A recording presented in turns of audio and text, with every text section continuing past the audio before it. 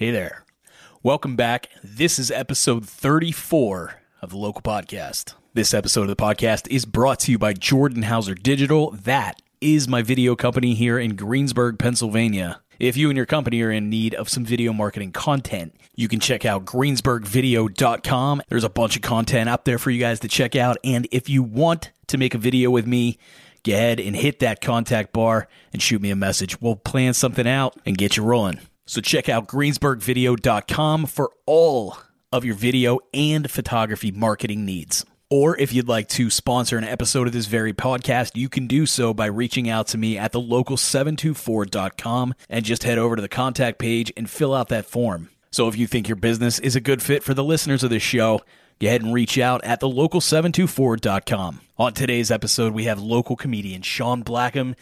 He's worked with guys like Dave Attell, Drew Carey, even Mitch Hedberg back in the day. So strap in, enjoy this episode, and help me welcome Shaun Blackham. Welcome to the Local 724 Podcast in 3, 2, 1. All right, today we got Shaun Blackham in the house, comedian. How are you? Doing well, yourself? I'm doing all right. Good. Glad to see that you're making it through COVID. Oh, yeah. I mean, just, we were saying earlier, it's just the most unfathomable thing. I couldn't even imagine, like, you see those things on Facebook and whatnot to say, hey, where do you expect to be in 5 years? Right, yeah. You know, like, no, not sitting in my house, doing nothing, staring at a wall. Yeah, it's, I mean, honestly, I've been out every day in this, in some aspect, but honestly, as a comedian, it's killed my, business because of no shows. But as a comedian, I'm always 10, 15 feet away from everybody all the time. I'm always up front. So it's really, that aspect of it is kind of a bummer, you know what I mean? Because usually when you're going through this kind of stuff and these kind of situations is when you want to go and have comic relief. And because I remember doing a show. Absolutely, yeah. I remember doing a show like not even a week or so after 9/11 and how weird it was to actually get up in front of a crowd because you didn't know what you were going to say, how you're going to be perceived. Yeah. You know what I mean? And like, okay, and you start thinking of a joke and like your mental Rolodex going, oh, maybe I shouldn't do that joke. And yet there's other comics that went right up and just went boom, right into the, this kind of, that kind of stuff and blowing this up and blowing up. And I think people just wanted it. So right now it's weird because I think that with everything going on, and you probably see this with the media and the television and the dividing of the country, I think everybody's just afraid to even have a conversation. Oh, yeah. Absolutely. Yeah. It's tough. I mean, like, you can see just the divide on Facebook.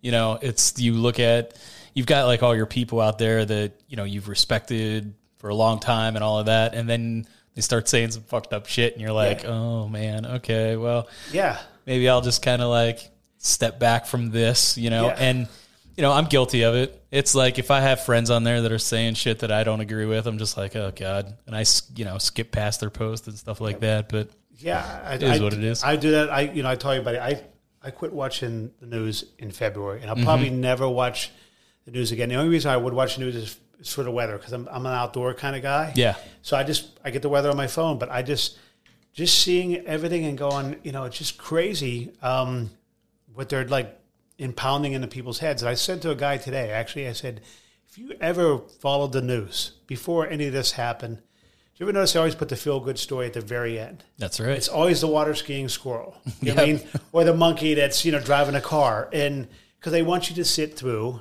like, the murders, your favorite sports team losing, the crappy weather, so you're not going to have your picnic this weekend. Right, yeah. And then all of a sudden they say at the end, like, hey, how about put that in the middle? Put one of those in, like, put something in it, a little comic relief, and make it so it's not so bad. And what is it? You keep people there, and then they hang on to watch that little snippet of that squirrel, and they go, okay, I feel okay about myself. Yeah. Life's not that bad. No. But I'm surviving through it. I mean, I'm a single guy, so I just... Yeah. I do a lot of my individual stuff. I mean, it hasn't bothered me that aspect of it, but the shows, a lot of my friends in the business, I mean, they're just literally, they're struggling. Yeah, they're struggling. Yeah, and the reason why they're struggling is because of you're your own business. Yeah. So if you're your own business, it's hard to get unemployment.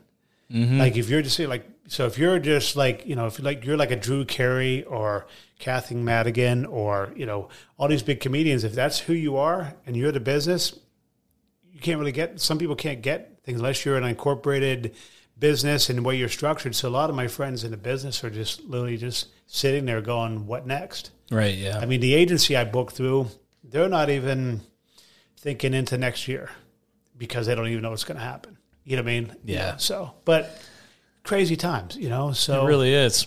And it's tough because I've actually come up with some, comic material about, the situation. Right, yeah.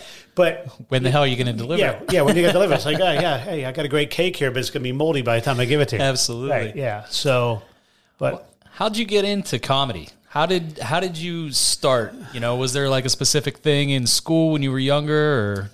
No, I could honestly say, well, growing up, I always liked like Buddy Hackett, and I always remember just being late enough to stay up to watch Johnny Carson.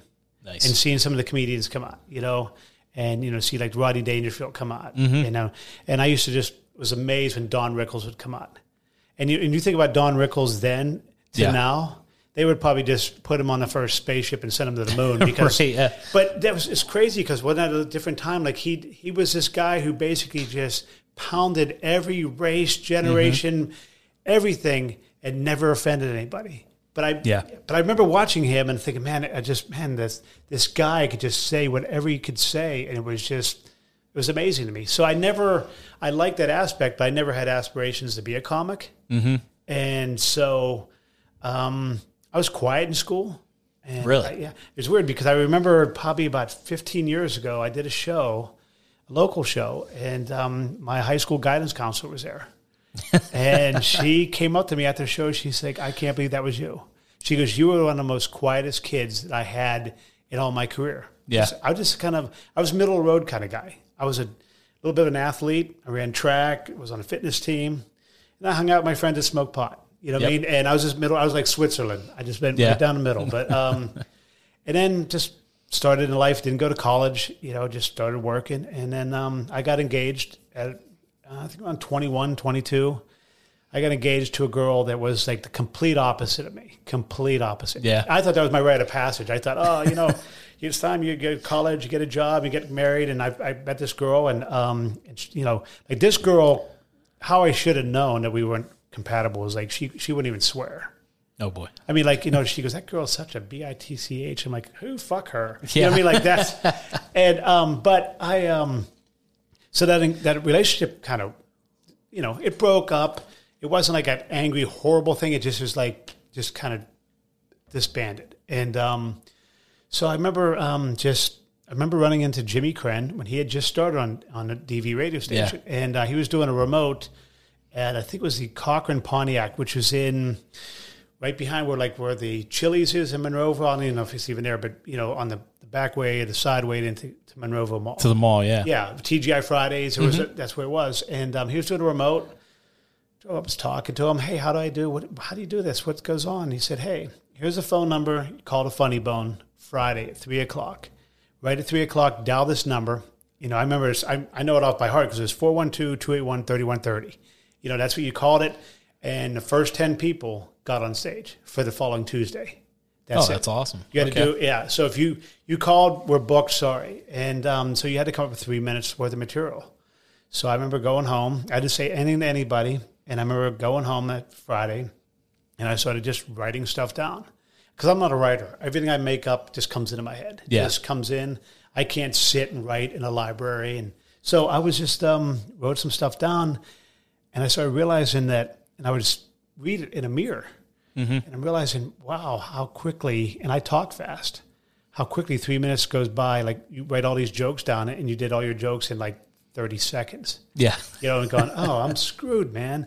So I came Tuesday, and it was back in the day when the comedy clubs, that's when it was like booming in this country. It was like your headliners came in, you made top dollar, and your feature performers would come in and make $600-700 a week doing like 6 shows. Yeah. Like you would normally do like 1 show Wednesday, 1 Thursday, 2 Friday, possibly 3 on Saturday, 1 Sunday. So you might do like 6-7 shows, $100 a pop. they used to fly you into your, put you up in a condo. So I'm thinking this would be great to get into. So in fact, they even had a newspaper. It was called Just for Laughs. And it was a newspaper like the city paper. It was just every comedy club in every city. I mean, you go through Pennsylvania, it'd be like, Philadelphia had 5 clubs, Pittsburgh had 4, Yeah. So you could go into a city and just go, city to city and do a gig. And so get down there. I was the first person on stage, and I'll never forget. I still have the Just for Laughs paper at home. Sitting right in the front row was Mel Blount with his big old cowboy hat, from the Steelers. Yeah. Right there. And I was like intimidated. I'm going, oh shit. So I was the first comic up, and you had 3 minutes. You had 3 minutes to do your stuff. And at 2 minutes and 30 seconds up on the balcony was a red light, and it would blink. Just like this, man, you had to wrap it up. If you didn't wrap up in there, they would shut the mic off and the light off, and, your set was done. So I did it, and, I vaguely remember the response. I got laughs, I'm sure I was nervous as hell, but I did it. It was fun. It was 1989, and that's when I started, and I've been doing it ever since. Just started doing the clubs and just, working your way up. And, I'd drive from here to like Wheeling, West Virginia to MC. Yeah. At some shithole theater for $25 a night, drive there and back. Oh, geez.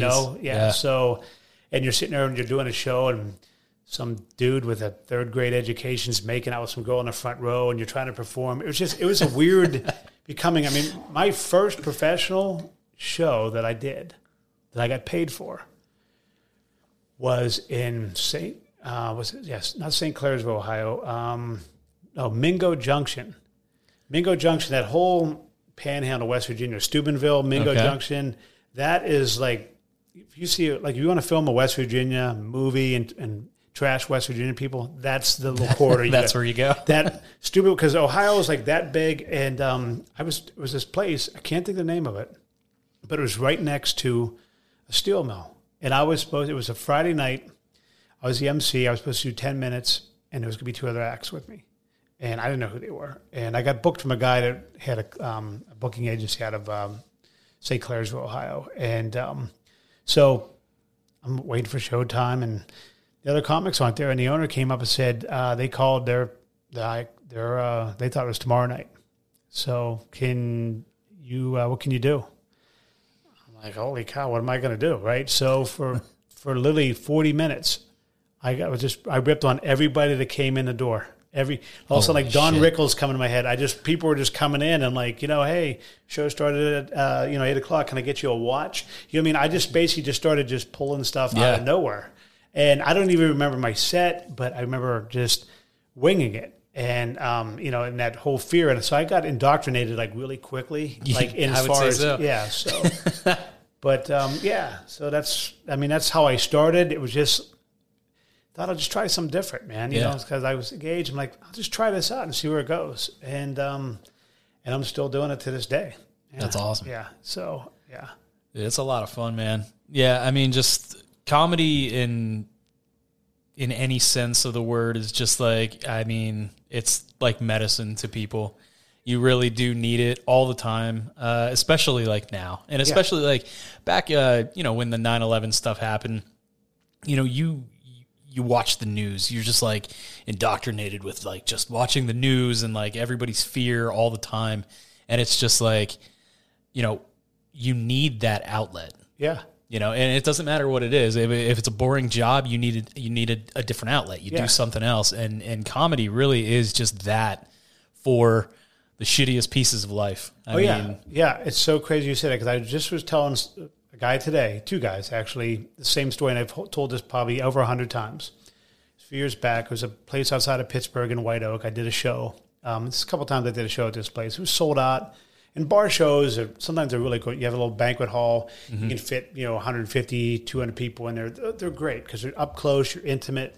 And after the show is over, you always had that meet and greet. People, I want to talk to you. Hey, man, you're funny, blah, blah, blah. And they want to hang out with the entertainers. And so they had a bar adjacent to it right next door, same building.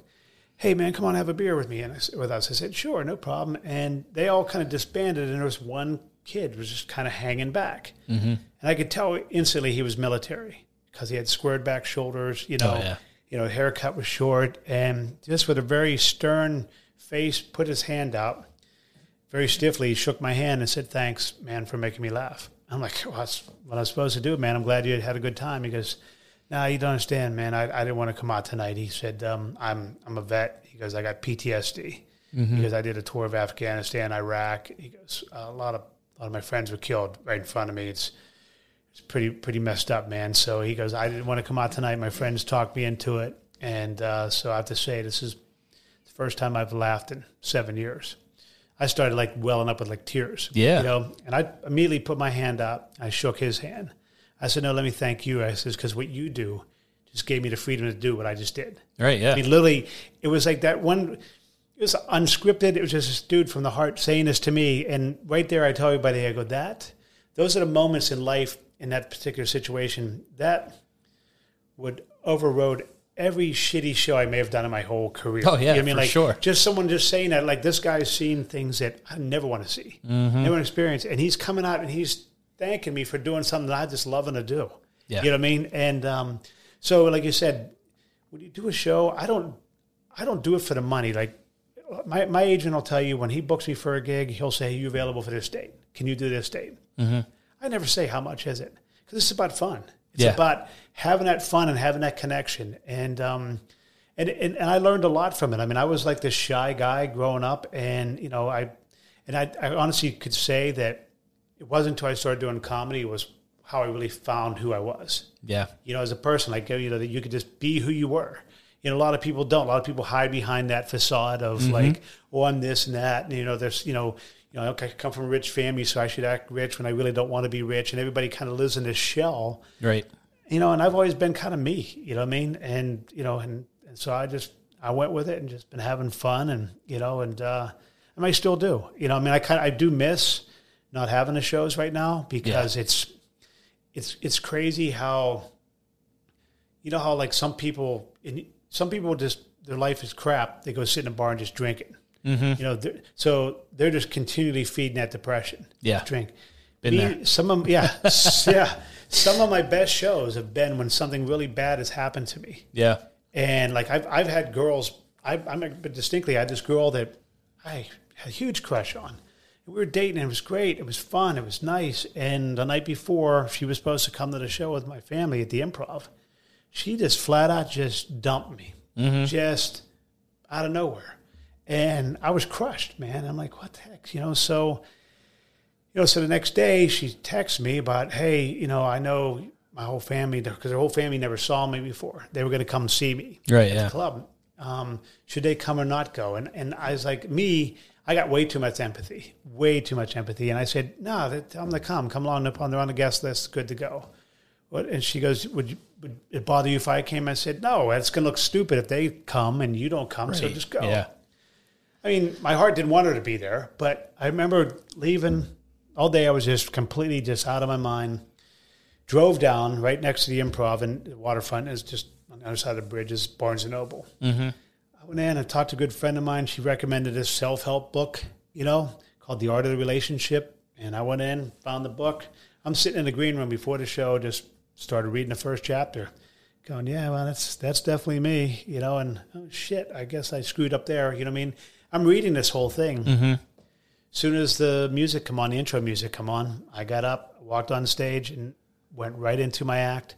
And I took all that pissed off energy, that anger, and I never let her know that I was pissed or I was upset. I put on like an unbelievable show. And in fact, I even threw in a subliminal joke in it that only she would know, Okay. And, so it was almost kind of like an in-your-face going, "Yeah, well, this is what you're missing out on." Right. You know what I mean? And I've been able to do that. And it's weird how you can just transform that. And it's kind of a cool way to deal with that kind of stuff. Absolutely. So I learned to do it, and it's happened to me on several occasions. I remember doing a show, a film for Channel 22 years ago. It was the day we buried my grandfather, and they called and said, "Hey, listen, we'd like to have you come on this spot," and that's what I did. You know what I mean? And and I just dedicated that to him. So yeah, but it's one of those deals where it's just like you go into something not knowing what's in store for you. Like that's the thing like comedy is. Like comedy is, I was telling everybody, it's like a blind date with me and 200 people. Yeah. They don't know me, you know what I mean? And I don't know them. And I got to make them like me, and they got to like, you know, vice versa. So it's kind of it's a powerful feeling in a way, you know. For sure. Yeah. Yeah, it's got to be a good fit, both sides. It's, you know, I don't know. Every show that I've ever gone to has just like kind of started out as, you know, you go to see a headliner and, you know, you run into your MC in your first act and your opening act or whoever. And, you know, a lot of times those are the guys who really shock you the most. Those are the guys that are like, oh, wait a minute, what's this guy's name? Yeah. And that's like, it's one of the greatest things, you know, that's just kind of how that like snowball effect happens. And, you know, I got into comedy thinking of, you know, right after college, I had this like boring ass job. And I was doing, making T-shirts, was screen printing T-shirts. Yeah. And you don't work close to anybody when you're doing that. So you're by yourself. And I listened to Opie and Anthony. And those guys were, you know, competitors of Howard Stern. And they always had guys on, Jim Norton, you know, all kinds of dudes. Louis C.K. Oh, yeah. You know. Yeah. Big dudes in New York. So it was just like I was listening to these guys for years and years and years, and I think I listened to them for like 12 years. And I was just like obsessed. I mean, like I couldn't go into a situation without thinking of like, you know, what would this guy say about this or something. Like it's very fun just to like have that mindset of, you know, not taking everything so absolutely serious all the time. Oh, yeah. You know, it's just, it's the greatest way to think. You know, the start of my career, I mean, I was working as an engineer for a local company, a display company, and I did my job.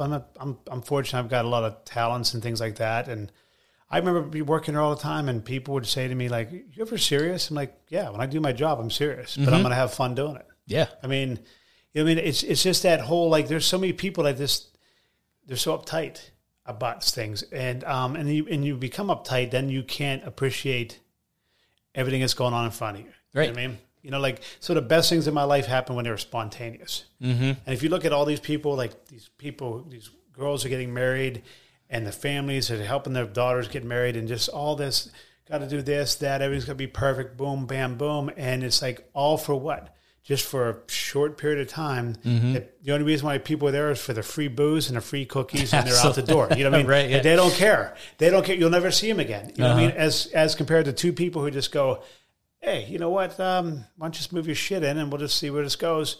And they're the ones that stick together. Oh, yeah. You know what I mean? They're the ones that stick together. They, you know, and so, you know, when you overthink stuff too much, it'll kill you. Oh, for sure. Yeah.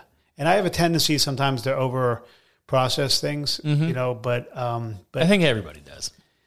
Well, they said your mind's automatically geared to go to the negative. Like you automatically go to a negative, and you go to negative thought. And surprisingly, a lot of comedians come from a depressive situation. Yeah.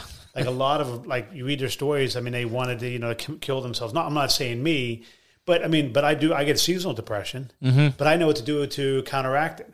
Yeah, I just get up and go right into what I want to do. I'll go out and I'll, you know, burn off the energy. So other people just basically take that and just don't know how to take it to that next level. Yeah, and that's kind of what I've learned with the comedy is it's like when you go do a joke, the first words out of your mouth when you go on stage, they got to like you. And I learned this early on because one of the comics, I can't remember which one, told me, said that, because what I would do, when I would, before I'm going on stage, I would take like a piece of paper and I'd write one word down from everything in a sequence how I want to start. I want to start out with dating, driving, parents, you know, cars, and just write it down there. And I would do that first joke out of my mouth, and if I didn't get laughed, I would freak out in my mind. Then I would jump all the way back down to like my closing joke. And then all of a sudden I'm completely just confused.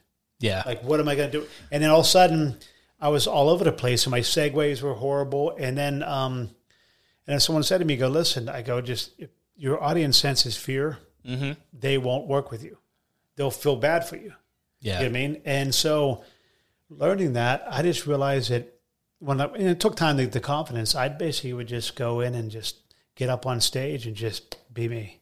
Yeah. Just go right into it. Then it all flowed. It all came about. And then what I would learn to do when I go on the road is I would come into some town, say come into Greensburg and say, hey, what part of town, like, is area in towns feel like really bad? And they might say like this part's bad or this bar's bad. And, so I would get on stage and say, man, my career is really kicking off. I'm Saturday night, I'm in Greensburg, performing, for 40 people. But my show goes really well. Next week I'll be doing, such and such bar. Right, or such and such shithole. And then people would just bust out laughing because you instantaneously made it personal to them. And so that going into that, when you get the first words out of your mouth, if you can get them, you get them. Yep. If you don't, you can struggle. You know what I mean? But that's just something that just takes time. And I've seen some great headliners just do a phenomenal show at 7:00, and there's only 60 people there, and at the 9:00 show is sold out. Do the same exact set and just struggle. You know what I mean? And it would be weird to me because a lot of times they would get angry. You know what I mean? They'd get angry because you're not. It's just those people. You know what I mean? Or it's just whatever's going on, The worst shows to do with the 11:00 shows. Oh, yeah. Yeah. I can imagine. Yeah, because they couldn't get into the 7:00 show, so they hung around there. We paid for parking, so they go out drinking, and then so we used to call it the WWF crowd because they would come in and just be so rowdy and just drunk but so it's a different experience, man. I mean, it's like I'm glad I got involved with it. I'm glad I did it, but it comes to a certain point where you got to say, how long am I going to do this for? Yeah. I mean? Like Steve Martin, he got to that point. Did you ever read his book? I haven't. Born Standing Up. It's a great book. And it's about how he struggled throughout, life at the beginning, and his parents, his mother always wanted to be a Hollywood actress. You know what I mean? She wanted that fame. And I think his dad was dad a salesman? He was a salesman. His dad was really hard on him, and so he just basically just traveled the country and just did these little fairs or like circuses and these artsy little things. He just bounced around, made his way to San Francisco, was just doing the goofy characters that he did, and Wild and Crazy Guy, and a little bit here and there, and then next thing you know, he just was in San Francisco, and next thing you know, he's like, hey, sold out tonight, 3,000 people, sold out this many people. And next thing you know, he's selling out thousands. And a lot of people don't realize this. I don't know if you know this, but before hair bands, he was the first person to sell out arenas. Oh, wow. Really? Like before the arenas and selling out arenas, Steve Martin. He was like, next thing you know, he's filling rooms. Wow. And just filling rooms. And he basically, when he got to that point, he worked so hard to get to that point, he just said, I'm done. I did it. Yeah. And then he went right into movies. Yep. And right into movies. And and I fortunately got to see him and Martin Short about 3 years ago when they came through town. Yeah. It's the most I ever paid for any ticket at any show. It's $198 per person. Yep. To go sit there. But you know what? It's worth every penny. Worth it. To see him and to see two really comedic icons and to see him in his element, talking about how he met. Yeah, it's good. Three Amigos was one of my favorite movies of all time. Yeah. One of the greatest movies ever. That's how he met Martin Short. That's the first time they met. Really? That's the first time they met. And I remember he told a story on stage about how they met and something. I think they were playing Scrabble or something like that. They were playing a board game in a trailer. I think it was Scrabble. And something about Martin Short said something about, do you want to bang my wife? You know what I mean? Like just something really off. And they just knew they were going to hit off. And that's that's how they met, was on Three Amigos. That's hysterical, man. Yeah. But them and Chevy Chase, man.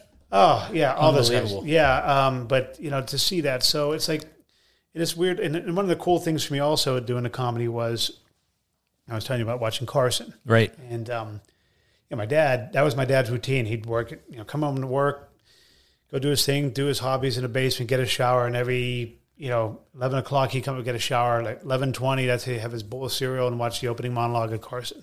Mm-hmm. And when I first started doing comedy, I just started doing it. I was living at home at the time, and I remember my dad telling me one time when I came home, he said, "Oh man, we saw this guy on TV last night." My dad said, "Oh my God, he was so funny." And my dad told me it was some of his material. I go, "That's true. It's Drew Carey. Mm-hmm. I've done shows with him." So my dad's like, "Oh, it's so funny." So when I worked with Drew because he was originally from Cleveland, so he was always at the Pittsburgh Funny Bones. Yeah.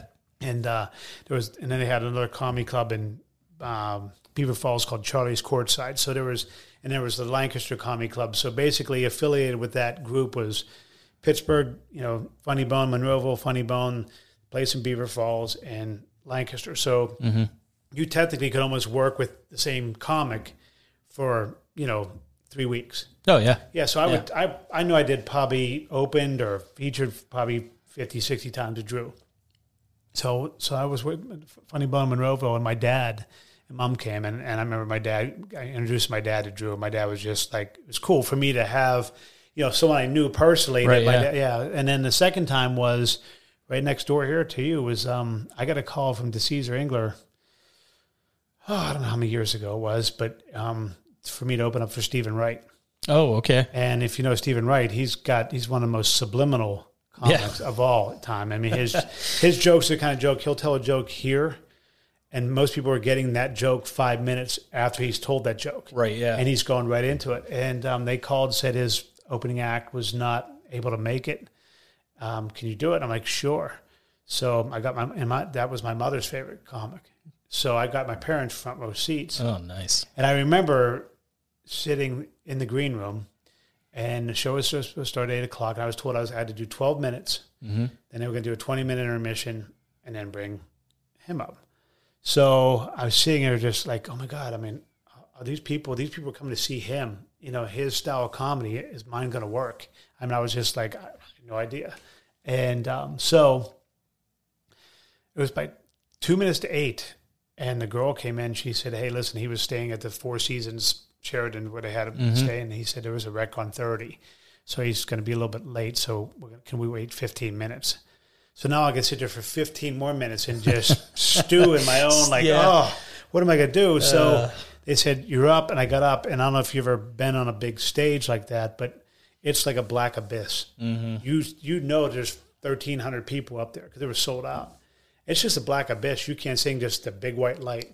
And so when I got on stage, I was on stage 2 minutes, and boom, he was standing right there, right on the stage beside the curtain. So I'm like, holy shit, now he's watching me. You know what I mean? Great. Like, so I did the show, and it went off great, and got great applause. And afterwards, people were doing the intermission, giving me, oh, man, great show, funny, blah, blah, blah. And it was so good that after the show was over, he talked about how great set I did, and I actually went 2 weeks later. I did open for him at the Warner Theater in Erie. Oh, that's awesome! Yeah, yeah. So it was cool to get invited back by somebody of that caliber. Of course. Yeah. So yeah, it was cool. Both my parents got to meet. Like my mom got to meet Stephen Wright personally. And they still do today. If I go, if I know somebody, they'll, so it's fun. But, that's awesome. Yeah. So. That's really cool. I did want to ask you a question about a TV show called I'm Dying Up Here. Mm-hmm. Have you seen it? I haven't seen it, and I heard about it. Yeah. Yeah. The question I wanted to ask was just kind of like, and since you haven't seen it, you're not going to be able to answer, but I can answer it. Just kind of like that whole idea of the comics hanging around the comedy club and stuff like that. Mm-hmm. Is it, kind of like that? Are they all good buddies? Are they all hanging out together? Is it busting everybody's balls and as fun as everybody says that it is back there? It is. Well, there's any type you're in that kind of thing, there's always an egotistical environment around it. So I remember when we'd go downtown, we'd all hang out and we'd go to the bars, and there was always the clique of us that there was 4 or 5 of us that we all kind of hit it off. And we kind of had our own little group, like the Rat Pack, in Vegas, right? Right. And then there was the other ones that came out who just kind of wanted, wanted to hang out with us, but weren't really, we knew they were there, but we really didn't want them there, kind of thing. Yeah. So we kind of had that kind of going, but then you'd find that when you went to some place, when people recognize you, then one person would get kind of jealous, or one person would try to be funnier than you were at the time. And it's just this constant kind of a little kind of, egotistical battle. Right. Yeah. And, but then there's some comics who basically like me. Most people tell you if I go to a show and before a show, I could be sitting outside at the bar having dinner, and I'll go do the show. And afterwards people go, I can't believe that was you. 'Cause I'm pretty quiet. Mm-hmm. And I don't go, and I don't have to be funny 24/7. Right. But I can be funny when I'm just being me. But but you do hang out as a clique of a group of people. I have like friends of mine. A lot of my friends are in LA now, and we always get together. We get together, and sometimes they'll come here and we'll go on a couple weekend shows together and just talk about the days and have fun. And but it's no one really, like, we used to have nicknames. I can't repeat some of them, but for each other, because we'd make fun of each other, like, oh yeah, that joke sucked and this kind of stuff. But we did it. But it was kind of like a jab, but also it was kind of constructive criticism. Mm-hmm. You know what I mean? Because you wanted to see him succeed. You know what I mean? And yet I was the kind of person that I would be doing open stage, and when you were doing the open stage, it was 10 comics, and you'd be emceeing, and then some dude would just come out of nowhere for your first time, bring up such and such. And that person would just crush and just crush. And the other comics would be up there going, oh, he sucks. He's a Dennis Miller ripoff or this kind of stuff. I'm like, no, he's funny. Yeah. That dude is funny. And you have to have that. Certain people have to have that awareness and knowing that, where your place is. Like some people are just funny. Yeah. And, you kind of see that with different, comics. There's some basically you think they're, and I know a lot of guys that I don't hang out with just because they thought they were funnier than anybody else. And I remember one time at the Funny Bone in Pittsburgh, their main headliner, basically they got in a big fight, and it was on a Friday night, late Friday night, got a big fight, and the club owners kicked the person out. You're done. You're out of here. They called me Saturday morning and said, are you free tonight? Can you come down? We need a headliner for tonight. 2 shows. Okay. And the middle act was Steve Byrne. I don't know if you know who Steve Byrne is. No. He's huge, comic. He's originally from Pittsburgh. And there was another comic, which I won't name the name, but Steve Burns, he's nationally known and has a lot of TV credits. I'm thinking, why didn't they just bump him up, bump the middle guy up and just have me MC it or just eliminate the MC? So I remember, okay, so that's my job. That's what I had to do. And I remember the MC at the time come walking in and sees it's me, and immediately he's pissed.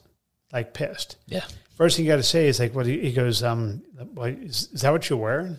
Yeah, dude, this is what I wear. You know what I mean? This is what I wear on stage. I don't wear a suit. I don't dress up in, something to make me give me an image of something I'm not. Mm-hmm. And so I just remember he was like pissed off at him. Like, hey, if I'm paid to do 10 minutes or they pay me to do 40 minutes, I do my time. Yeah. You know what I mean? And I do it to the best of my ability. And sometimes it goes off great. Sometimes it's just, but I'm critical of myself. Like I'll be critical and I'll say, that wasn't my best show. And like my agent will go, are you kidding me? The club, the people sent pictures, people were doubling over. They had drinks coming out of their nose. I'm like, well, I just didn't feel like it was my best. Yeah. So that what you're saying about we're dying up here, it's that's another thing that you kind of have to learn is you have to be able to adapt. Mm-hmm. And one of the shows, like when you work for an agency, a lot of times people will call you. I've done everything from, I'll tell you, like one of the first private shows I did was for the Westmoreland County Assistant Coroner. It was in a fire hall in New Ken. He was the best man, and he wanted to hire a comic. Mm-hmm. So I'm at this fire hall in New Kensington, upstairs in a fireman's club. And he said, yeah, man. He goes, you ready? I'm like, yeah. Guy goes downstairs, and he's like, you guys ready for your entertainment? And I could just tell by their applause and their screaming, they're thinking they're seeing titties. You know what I mean? And I come down that steps, Jordan, and right on me is for a flat screen. It's a big draw down screen with a big porno going on. And there I am, and I see all these guys clapping and going, And I remember saying, wow, it got so quiet in here, you could hear my ass slam shut. And because that's what they're expecting. And I'm like, so now I got this room full of angry guys. I haven't seen a naked woman in probably, 30 years, whatever it is. Oh, so I was, but I got through it, you know what I mean? Yeah. And so at that point on, I always said to people when they want to do a private party, I always ask questions. Oh, yeah. Like say, my buddy's turning 30. Give me some info on him. Like, hey, tell me about Jordan. Like Jordan, so I knew what you were doing, so I could go up there and work with it. And I did a show, when you talk about adapting, agents, a lot of times they just want to know, hey, I want a comic. how much you're willing to spend. And they look through it and look at their budget going, okay, well, if you want to spend this, we'll put this person here. But if you want to spend this, we can give you our Dollar General comics over here. You mean, right. These are your Kohl's people over here, right? There you go. Yeah, these are your Dollar General comics. And I did a show at his place up in North Hills for a guy who wanted to celebrate his wife's 50th birthday. He saw my set. He saw my little thing on the agency, and he liked my style of comedy. So get the contract. I got to go up and I'm got to do half hour. So I walk into the place and I tell the waitress, I said, hey, can you I'll just say George know that you need to talk to him. Mm-hmm. Don't say anything to him. I said, George, I need to talk to you and bring him outside. So he comes out, guy in his like late 50s. He's all happy and excited. He's like, oh man, I can't wait. And I'm like, so your wife's 50? Turns 50? He goes, yeah. He goes, in fact, she turns 50 and I turn 50 2 days from now. I said, that's cool. I said, it's cool. I said, so how long you been married? He goes, about 3 years. I go, your first marriage? He goes, no, it's our second. I'm like, so, because I'm trying to find out more about him. So how'd you guys meet? We met through a Christian dating service. I'm like, oh boy. Okay. Yeah, there it is. And I go, okay. He goes, yeah, the theme is 50. She turns 50 and I turn 50. And there's 50 people here. Oh, they friends and family? No, they all go to our church. Going, oh, shit. You know what I mean? So I'm going, wow. Okay. So I said, okay. So then I said, you know what? Just let me know when you want. I'll just go in the bar and I'll just wait for you to come on. So I went to the bar, and I don't drink before a show. I'll take a beer on stage with me. Yeah. Drink, because it's another way of making you feel comfortable, like you're sitting in someone's living room. I chugged a beer.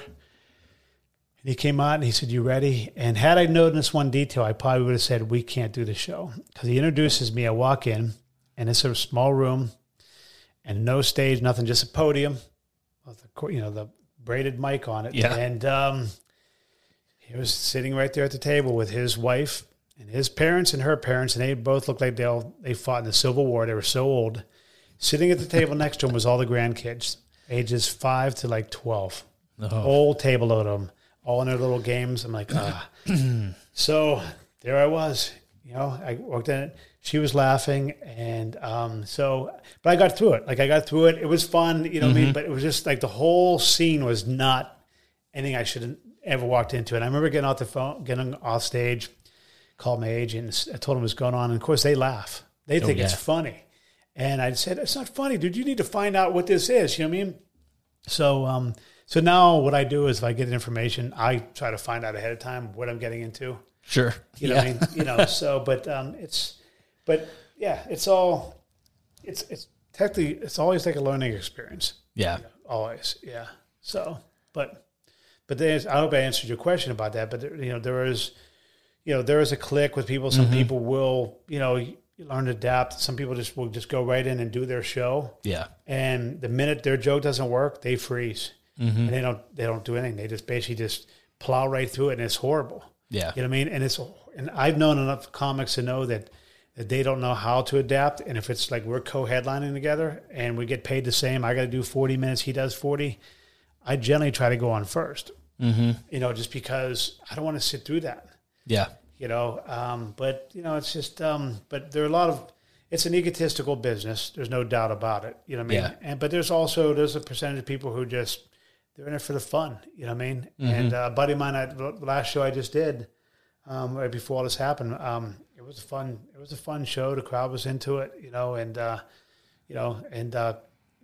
how I kind of ended, it was my first show of the year, my last show of the year. We had one big show this year, and I lost a lot of gigs because of it, So where do you see the future of comedy right now? I mean, podcasts? Do you think guys probably doing podcasts, long form, things like that? It's weird because of two of my friends in LA were doing a happy hour sit down comedy. We're basically, and it was through a friend's sister. Their company basically got in and he sat in his house in LA and did a 45 minute to an hour comedy show on video screen for everybody to sit and watch, just like when you're watching like you're having the meetings right now. Yeah. How companies are run. It was weird. Made a few bucks here and there, but he did a couple of them. But, I think the future of comedy is we got to get over this situation right now to allow it, because comedy, I say that comedy is a room of intimacy. The best rooms are the rooms that hold like 50, 60 people right up front. Like, here's me, here's the table, boom. That's a comedy atmosphere right there. Right. Because right now, if they open a comedy club, it would be like summertime's horrible for comedy. No one wants to be inside, especially in this area where we have limited beautiful days. Right. Yeah. So a 7:00 show at a club, it's empty. So but they know the 9:00 is going to be sold out or later. So they have a full staff. So they got 5 waitresses. So you get a room full of 300 people. So to give everybody, tips and time, table time, they got 5 people sitting over here, 12 over here, 2 up front. Here, you're all over the place. And the rule of thumb is, and no club owner does it, is, like when you go to a movie theater, and it's empty, you sit there, and you find your seat, but when it's empty, it feels empty. Yeah. But if you put everybody in the front row and just fill the seats from their back, the last person in the last row, they see people. So this whole room could be a big void. And some clubs had a curtain you could pull back to make the room look even smaller. So then you could direct all your energy into that one spot. Yeah. So I brought someone the other day, I said, if they did it, it's kind of like they're doing baseballs. They just fill the room up with mannequins. Just put bodies in there. Just put the table here and the table here. So, I mean, I don't know where it's going to go. I think people are going to want to be out there and want to, they want to laugh. Yeah. But the problem is with it right now, Jordan, is the fact that there's too much sensitivity with. Honestly, I call it the pussification of America. Oh my God, yeah. Because it's like we're too soft. Everybody's afraid of this and afraid of that, and everybody's dividing, and no one's channeling all their positive thoughts into one thing. They're just going this further and further away. Yeah. And that ability to enjoy yourself. I mean, I don't know you and your wife. You go out to dinner, and you go out to dinner just because you want to get up. It just doesn't feel the same. Oh, it doesn't. Yeah. It feels like it's a weird thing, man. Yeah, I feel like I'm in the military and I was in combat, fighting for my life, and I got a little bit of shore leave for a little bit. I'm out, and I'm just kind of like looking over my shoulder, going, "What's going to happen next?" Right. And it's an uneasy feeling, and So as far as the future goes, I mean, I think it'll come back again, because there's always going to be comedy, because you've heard us saying comedy stems from tragedy. Absolutely. Yep. And so I think it'll happen, but it's going to have to be at the right time, right place. I mean, watching the playoff games at a hockey games and seeing it's just like it's like a practice. I'm sure it's weird for them, but you watch it going, okay, it's just not the excitement. You know what I mean? It's not. So I don't know when that's going to change. I mean, none of us do. Yeah, right. Yeah. Yeah. But yeah, it's definitely a weird thing. I mean, we've only been out to dinner or for drinks, like only while we were at dinner. Yeah. Twice since this whole thing started. You and I, we met in a bar. Yeah. And, that was great because it was just like a nice Saturday. We were there just like having some beers and talking and all of that. And then that's just gone. Yeah. And the thing about it is the conversation just started about general conversation. Yeah. It led to this. Mm-hmm. Now, I get frustrated because you can't even say the sky is blue and without someone going, well, it's Trump's fault or it's so-and-so's fault or it's Fauci's fault or it's his fault. It's like, oh my God, I just came out to say hi. Right, yeah. And that's what's frustrating to me is that stop it. Just go out and just have a conversation with somebody. You know what I mean? I was at All Saints a couple weeks ago and there was a food truck there and went up in the nicest guy in the world. You know what I mean? He was ethnic and running the pizza truck. Him and I were having this great conversation. He's, man, how you doing, brother? I said, I'm doing great. It was awesome, man. He said, he goes, what can I get you? I go, you have a 10-inch pizza. He goes, you're lucky, man. I got one left. We just talked and it was good. And his daughter's working there. And he's like, as soon as we're done with this guy, gentlemen, we got to mop up the floor. We got to do this and that. And it was a cool, just like conversation I was having with a total stranger. Yeah. He was doing his thing. I was out and I walked away going, that's what it's about. Mm-hmm. That's what it's about is just going out. And that's what I love about, going out to places and doing my comedy is all the total strangers I've met and just bonded with, just out of a conversation. And now it's like, I mean, I just went the other day. It was yesterday's Thursday, Tuesday. I stopped on the way home at a place I go to a lot in Export, and it was busy. And I sat down, and they had the outside tables are filled, but the inside, they only had 3 tables in it. We had conversation. It was all about this. And I put it in a nutshell. I said, I don't know who's dying and who's lying about who's dying. Right. Yeah. So I said, but that's what all the conversation was. It was all going at, and like, this is bullshit, and this is kind of stuff. Is the fact of the matter is, we're in a situation right now, and I think everybody's trying to find a positive in it. Yeah. And they don't know what the positive is. And it's weird because you go to a certain point and you go, okay, this doesn't make sense. Like, my nephews are practicing for football, for their school, practicing football. They have to designate what parent brings them and picks them up. They got to sit so many feet away from each other on the bench, and only so many people in the locker room, and they got to bring their own water. I'm like, how are you going to tackle? Great, exactly. It's a contact sport. I mean, I could understand maybe putting a plexiglass, like a screen in there, but, I mean, it makes absolutely no sense to me. Like, so why even do that? Right, exactly. I mean, that's, I told people, it's like tell people it's like having an orgy, but you're not allowed to touch anybody. Yeah, exactly. You're like, hey, listen, we're all going to get naked, but please, no contact. Absolutely. And that's what I think that's what the difficulty is like, you get to one certain point. I just saw something today now that whatever is the doctor or whatever his name is said that now that maybe wearing goggles and face shields is better preventing. I'm like, no. Saw that.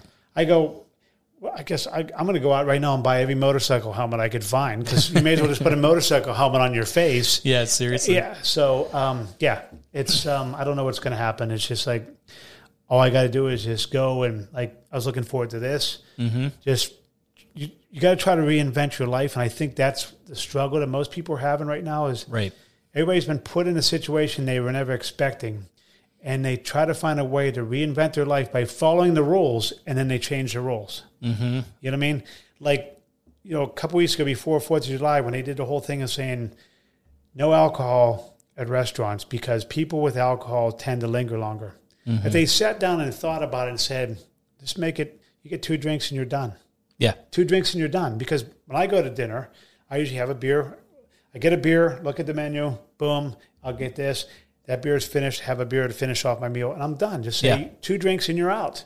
That eliminates the people that linger. Right. But no, they just said, no, you can't do that. So then what happened was, and I told everybody, I said, I wish Vegas had a line of bets of predictability.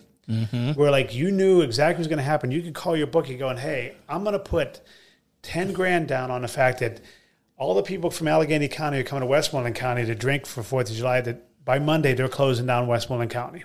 Right. Boom. It's exactly what they did, because people came out here. I saw friends of mine on Facebook that live in Allegheny County going, I found this sweet winery, and they just wanted to enjoy themselves. And then they took that away, and they took this away, instead of just looking at it and going, how can we make this work? And then what happens is then people become angry. Yep. And then you're, like you said, then you have your friend who says something that's so stupid that you're angry about not being able to do something so simple, and you see that, now you hate that person, and all it does is metastasize that whole thing instead of trying to find a way to curb it. Right, yeah. And you saw the thing where they said food, so people were just giving out bags of pretzels. Yep. And now they're saying, no, you can't have a beer unless food's in front of you. I mean, unless you go to a restaurant, you can order your drink and your food, but you have to have them together.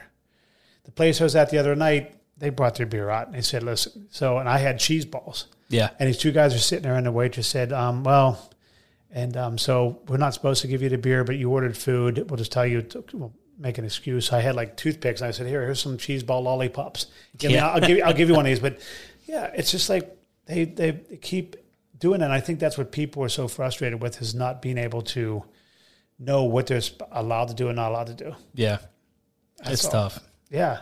And I feel bad for the small business people. Absolutely. I mean, fortunately for me, my comedy's not the only thing I do. I have other things to do, but my other friends are just, my friends in LA are basically, they got, that did get some sort of money. They're they're going to be running out. They don't know what they're going to do. Yeah. You know what I mean? And, and the other downside of it is if you had a podcast or you had something where, you wanted to pay per view to make money, well, most people that want to pay for that don't have money because they're not working. Mm-hmm. Yeah. So hate to sound like a downer. We're supposed to be talking about comedy, but it's just, it's just one of those things where you gotta have to try to find a way to make it so it works for everybody. And I don't know who's going to do that. You know what I mean? Mm-hmm. And, so I'm not a political person. I don't do, saying comedy. I don't do any political humor at all. I stay away from it. Yeah. I don't want to talk about it. Yep. My view is I don't care who's running the country. I just want them to run a country. I don't care if Democrat or Republican. I just want to basically feel like I can do what I got to do and come home and feel like I'm doing the right thing. And but it's not. If we ever going to get there, I don't know. Who fucking knows? Oh, yeah. I'm not sure. Yeah. Shit, man. All right. So anything else? Any questions? Dude, if you drop your plugs here, if you... No, my plug, what am I going to plug? I'll be sitting in my living room for the next 2 months. Right, yeah. No, there's, honestly, I don't have any, I had Facebook, Instagram, any of that? No, it's, I post Facebook just for, I do a lot of outdoor stuff, adventures. I'm not a person, I boast what I do. I use Facebook to promote my shows. Like if I'm doing a show, I'll get the promo thing made up, copy and paste that, put it out there. I mean, most of the shows I do out here usually always sell on. Yeah. I mean, for years. I was doing shows, a lot of local places, Valentine's Day shows, sell out 260 people. I have a great following, but the problem is that there's nothing in the books. Like everything's been taken away. I had a couple wineries that were booked solid. Yeah. And I see they're doing music, but I'm not going to do the comedy because music is just not, music's different. Yeah. Music you can do outside. That's one thing about comedy. You can't do comedy outside. You can't. Comedy, like I said, it's just weird to have to be in a room focused. You know what I mean? And, so you can't be doing a show at the, on a golf course at the, the approach of the airport with jets flying over you. It's a distraction. So comedy is just, I'm just going to sit back and just wait it out and see. If someone says, hey, you want to do a show? I'll do my show and I have fun. I've done a show for 2 people. I've done a show for 2,000 people. You know what I mean? I'll do the same show for that same group of people. But when that's going to happen, I don't know. I wish I had something I could plug and say, hey, this is where I'm going to be at. But right now it's just going to be me in my living room. There you go. Yeah. But I'd like to, if you want to do another one of these, I'd love to do it again. Yeah, absolutely. So for sure. Maybe on a little bit more of a lighthearted note. Yeah. We went back and forth. I think I got more on a serious side, but that's... No, it's good. That's the whole thing with this podcast. Why I enjoy it so much is just I get to talk to people that, you hear that you're a comedian, you just assume that, man, this guy's just life of the party all the time, always at 100%, banging it out. Yeah. And you get to talk to you and just understand that yes, you're a normal guy and you are living the same life as everybody else and running into the same struggles and all that stuff. It's weird for me because that one of the weird things for me was doing comedy is you had a black and white headshot and people would take it off the door and they want you to sign it. I'm like, I've literally signed girls' breasts with a marker and it's just weird. To Sally, hey, great time. That's weird for me. Right. Yeah. That's just weird for me because it's not why I did it. Yeah. But you realize that it's crazy when you do shows, and a lot of times you do shows in the middle of nowhere. And you're the closest thing these people are ever going to get to live entertainment. They don't go to Atlantic City. They don't go to Vegas or to Pittsburgh. This is it. So you're it. And I remember doing a lot of shows with a good friend of mine up towards Interstate 80 and all those small little lumber towns, and you do a show at a country club, 200-300 people, and they invite you to a local bar, and you walk in that bar and you swear to God you just stepped off a tour bus. Yeah, it's great, and it's great, it's fun, and I've had a ton of fun doing it, but deep down I'm a normal person, and I don't and it's weird for me that all the years I was an engineer. I go to places, hey, this is my friend Shaun, and this is, Mike, and blah, blah, blah. But once I started doing comedy, I get together with everybody else. They go, hey, this is Michelle, this is, Susan, and this is Mike, and this is Shaun. Shaun's a comedian. they labeled me. Oh, yeah. And I would be like, don't, because then you know what's next. Oh, say something funny. I'm like, be funny. I'm like, well, you're my accountant. You're an accountant. Do my taxes for me. You know what I mean? Like, yeah. So that was weird, and I, you know, and I didn't like it because I wanted people to know. Mm-hmm. And I have people who know me, and I've met some newer girls over the last couple of years, never seen me perform, and they go, "You're not that funny." I'm like, well, if you saw me here, and you saw me on stage, I'm two totally different people. Yeah. Two totally, I have an energy level. I'm two totally different people. And I said, you have to experience it. And it's just transforming that energy into, you know, to a different level. To what you do. Yeah. So, but. Awesome, man. Well, I'd love to have you back. Yeah. If you're willing to do that. Yeah. You could try and put something together, man. I think it would be a good time. Yeah. We could do like maybe a post-COVID show. I think that would be awesome. Or after the election, like someone posted on Facebook, said what are your plans after the pandemic ends November 4th? I said, I'm going to take off my mask, have unprotected sex under a statue. There you go. Yeah. And with that, sir, thank you for being on the show. You bet. Yeah. Thanks. All right. There goes Shaun. Do me a favor and share this episode because it's guys like him and other artists, maybe even photographers and other artists out there who are still struggling from the COVID, and we're not able to go back to work fully yet. You know, Shaun, he has no idea when he's going to be able to go back and perform. So, you know, it's real tough. What we want to do is use this platform right here to keep artists current, keep their names buzzing about the community and things. You know, being a local and small community, we have an amazing pool of talent here. And, you know, if you guys share this episode, it only takes a second, and it really does help keep things current, keep your name in the spotlight, and that's always good. So I hope you guys enjoyed this episode, and I'll see you next week.